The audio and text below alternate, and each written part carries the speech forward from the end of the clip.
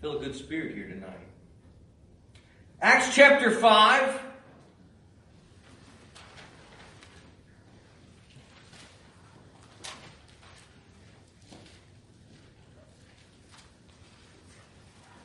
Acts chapter 5, we're going to be reading verses 30 through 32. Heavenly Father, thank you for this opportunity. Father, thank you for the spirit we can feel. I got to be honest, I love Sunday morning, but I don't know what I'd do without Sunday night. And Father, I've said it before and I've said it 1,000 times. If I'm the only one in here, Father, it's enough to have church. And because where two or more are gathered in your name, you are in the midst. So, Father, it's not about numbers. It's, Father, who's in the center of this church service. Father, we want to put you right here in the forefront where you belong. Father, we give you right away tonight through your Holy Spirit that you could minister to us. As Martha said, Father, we just want to see something happen tonight, and I believe you can do something wonderful. I don't believe it has to be revival. I don't believe it has to be a special service. Father, I believe you can meet with us and meet our needs each and every time we gather together. Father, you know the needs of the hour. You know the conditions of every heart tonight. We don't, but we're just going to preach it with an unction of the Holy Spirit that would go forth, and Father, with an expectation that it will not return void. And Father, as little Keaton said, Father, we just pray that those would find Jesus and let Him heal them. Father, we ask you to do that tonight. In your Son's name we pray. And amen. Acts chapter 5, starting at verse 30. The God of our fathers raised up Jesus, whom ye slew and hanged on, and I want to focus on that one word tonight, a tree. On a tree. Him hath God exalted with His right hand to be a prince and a savior, for to give repentance to Israel and forgiveness of sins. And we are His witnesses of these things, and so is also the Holy Ghost, whom God hath given to them that obey Him. You should be thankful tonight that you're not a part of my family, because I don't have to use your family or your situations for every sermon that I ever preach. The reality is, for the last few months, during the summer, me and the kids put an 8x8 garden in the backyard. We'd never had one before. It's the first time I've ever had a garden, dealt with a garden. I learned a lot this year, and it really does take time. The kids wanted a garden. They were gung-ho about it for the first week, and then they realized it took actually a little work, and they were done with it. Didn't want anything to do with it. Well, sure enough, come wintertime, I said, let's just take it all down, till it up, and because it had kind of grown over, we'd kind of wasted away. We pulled some zucchini and a couple other things, and it kind of wasted away, and time got away from us, and man, it doesn't take long before it just overtakes it. I said, well, we'll just dig it up, and we'll start again next spring. We'll just till it up, get everything out of it. Well, daggone it, every time Gardner prays, and he's been really vocal about his prayers at both dinner time and going to bed, he'll pray for all of us, pray for all of our family, our church family, everything that normal kids pray for, and then he finishes. No joke. Every time he says, and I want to pray for the garden and Jesus. And I'll say, and the kids will like open one eye when they're praying, and they'll say, and they'll literally got to a point because he doesn't miss it. He says, and the garden and Jesus. And the kids said, for crying out loud, let go of the garden. That's what they say. The garden's done. It's over. But he won't stop. He prays for the garden every night. And I was out there this morning. We woke up, got ready for church, and we let the dogs out back, and they can do about their business out back. And that garden is out there. And I'm telling you, we got a few inches of snow. And you can just see what was once a garden. And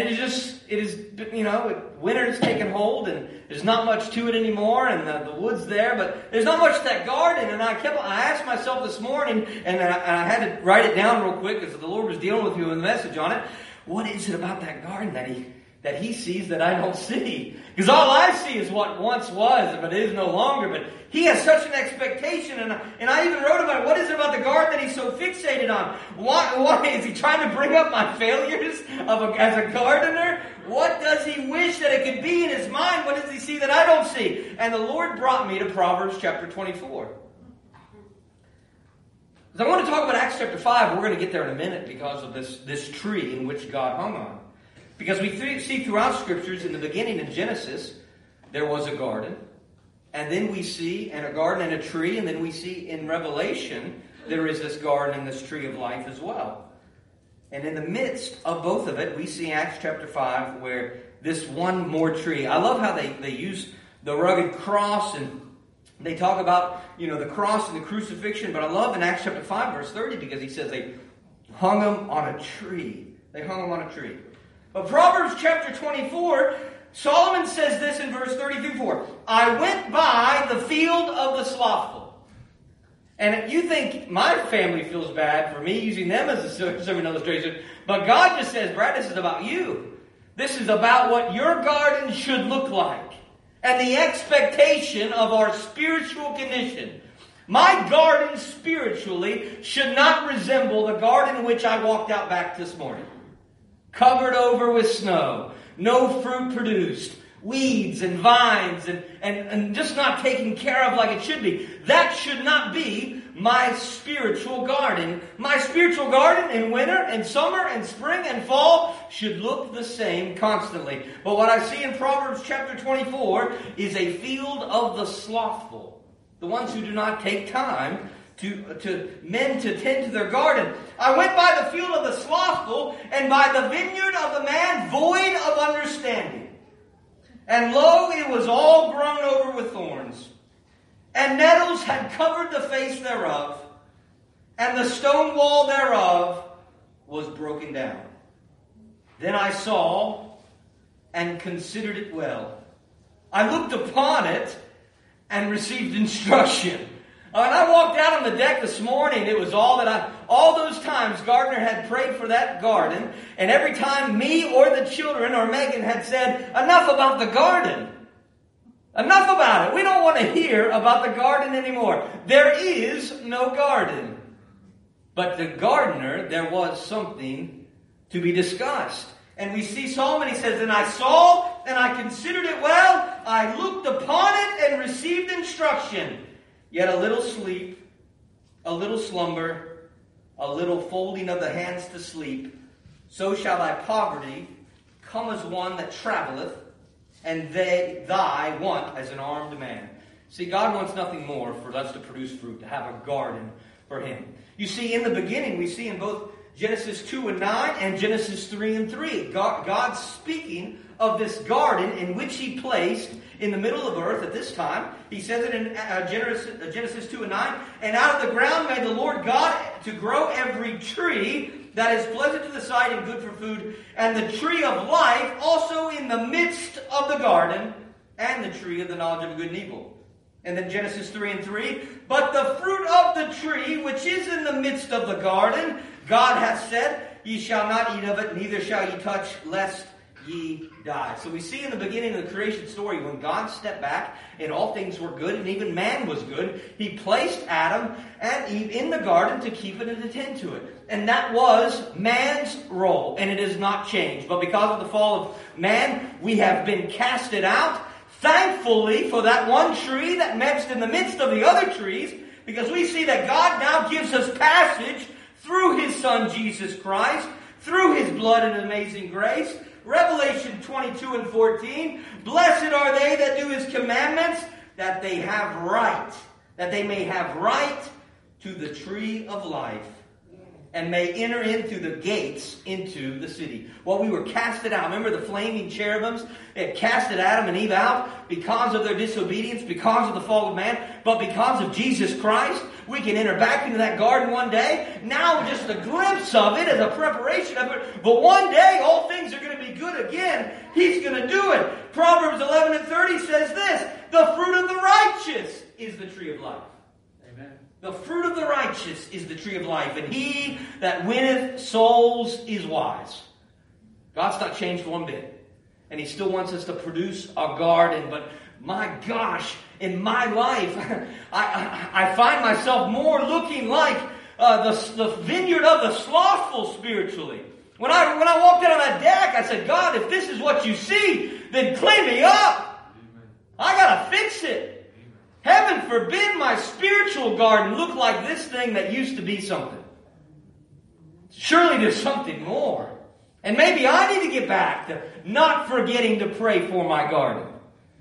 Say, God, I want to remember my garden. I want you to see what I can produce for you. And I can't do it without Him, not one bit. But we see in John 17, He says something beautiful too. Jesus Christ, once again, we read in Acts chapter 5, It was His provision that He took it all. He hung on the tree that we may grow again something that might be pleasing to the sight of God.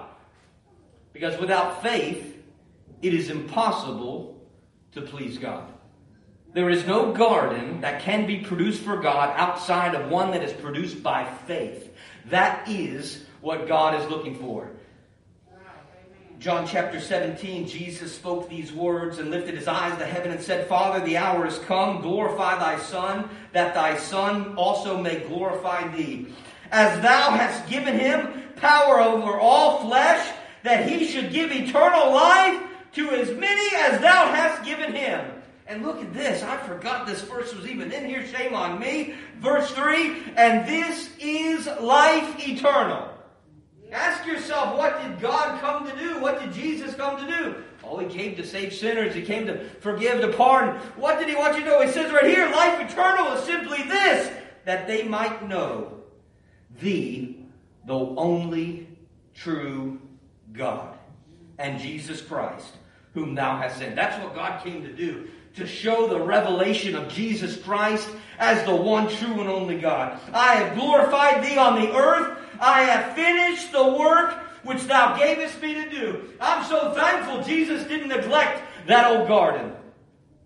That it says that literally His soul was so sorrowful unto death. He sweated as if there were drops of blood. You know, we run away from the garden because it brings up everything that we can't do. And yet He went right in on our behalf. And now, O Father, glorify Thou me with Thine own self with the glory which I had with Thee before the world was.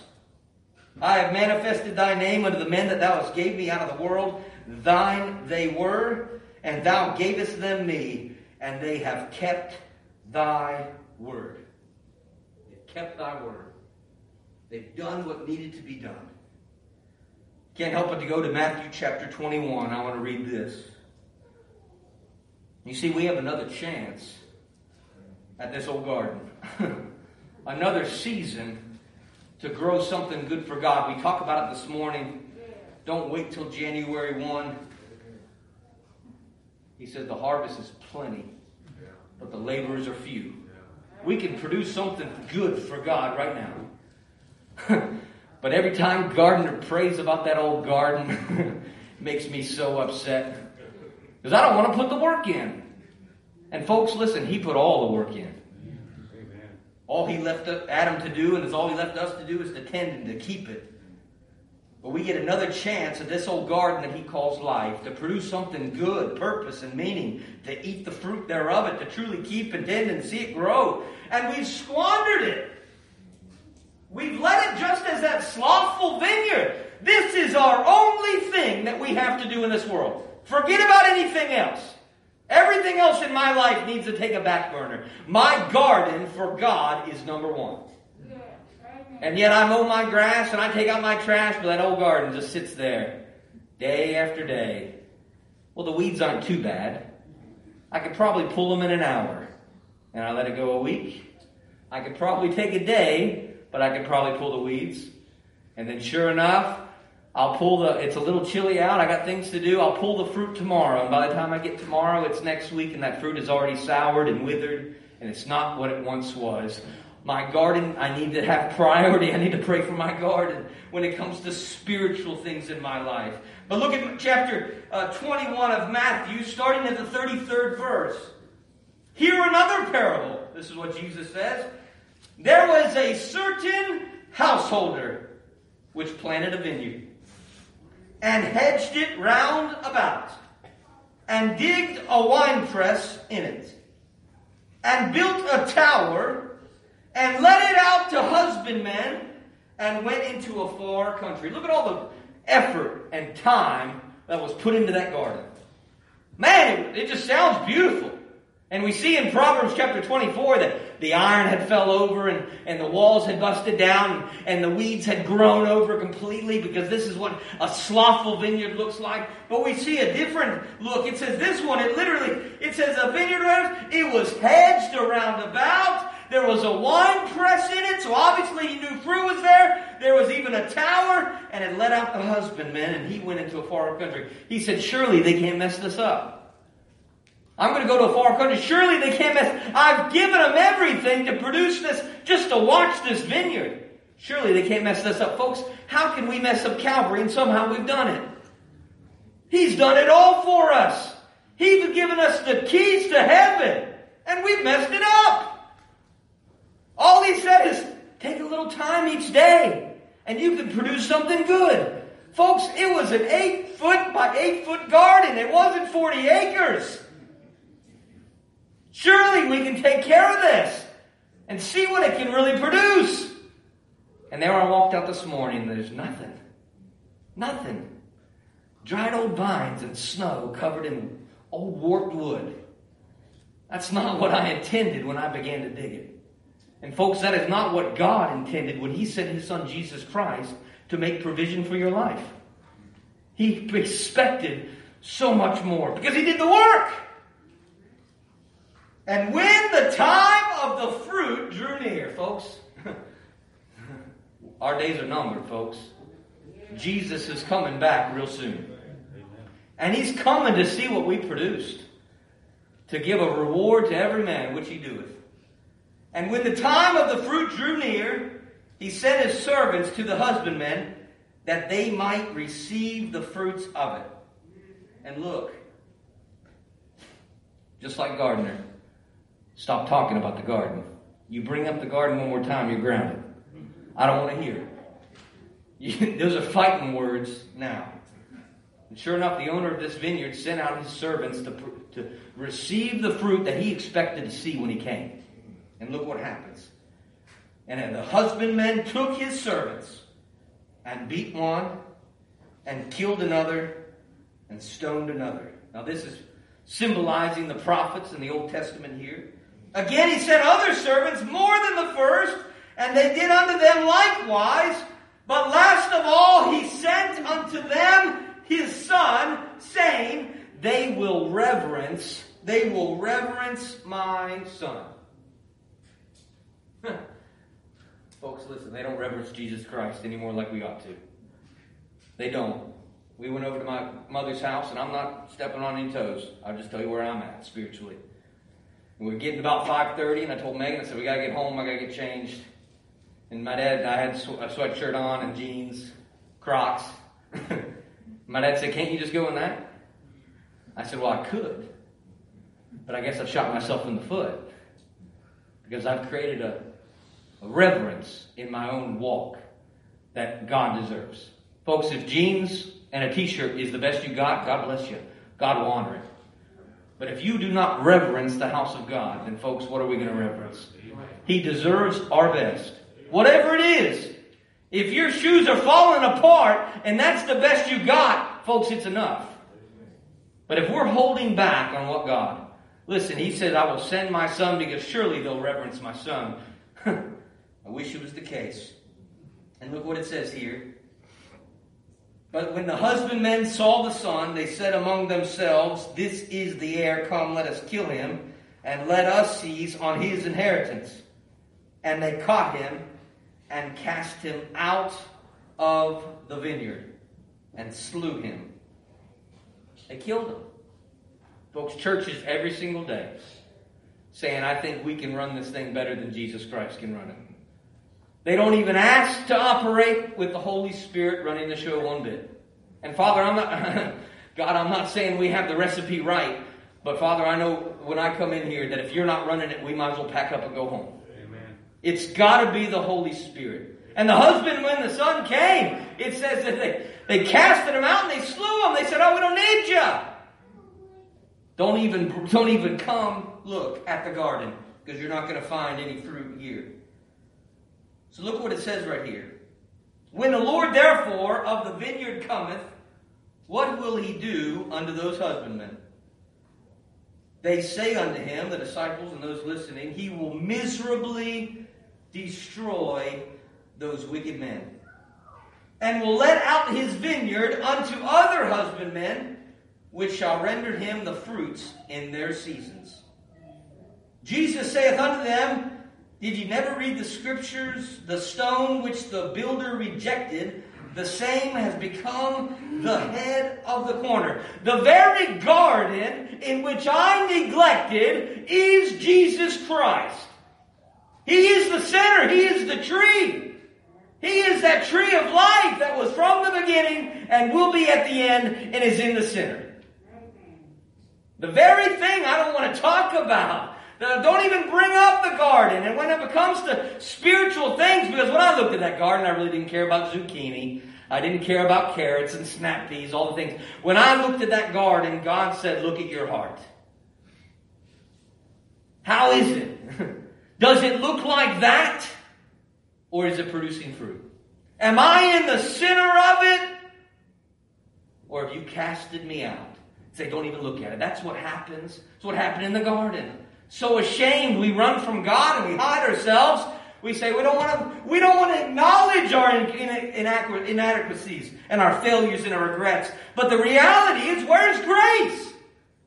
That's what grace came to do, to give us another chance. He didn't just stop with the first garden. He said, I'll give you another chance, but I'm going to have to take this one. And He took it for us.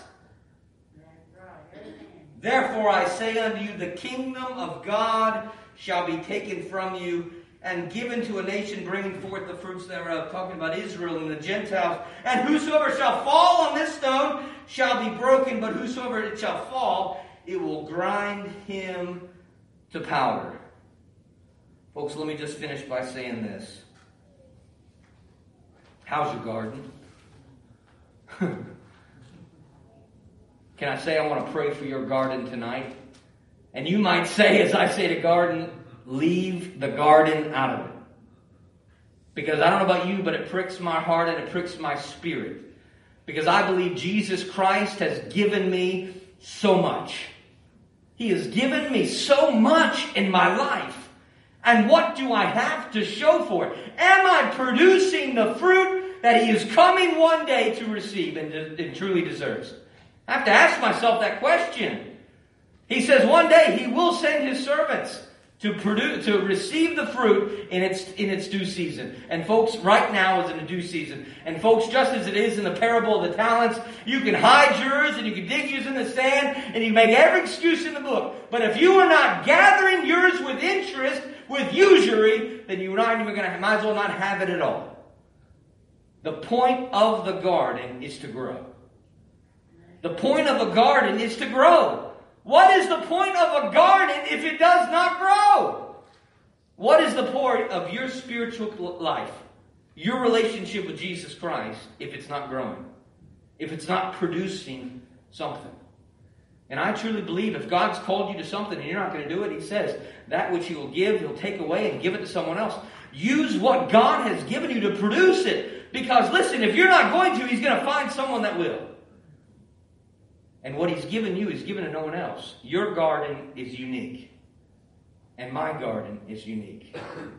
And we need to make sure every single day we are not ignoring and neglecting the greatest thing we have. And it's our relationship with Jesus Christ. He is the tree of life. He is that very thing that causes our garden to grow and to increase. Remember, Paul said, I planted and Apollos watered, but God gave the increase. He's the one that can do it tonight. I'm going to ask Larry if he could, and Sonny come up and just try to find us I just feel led to give an invitation tonight. Just tell you this. I want to pray for your garden tonight. I want to pray for your garden tonight. Of all the things we pray for, we need to pray for our gardens, that they may grow in season and out of season. As Larry comes.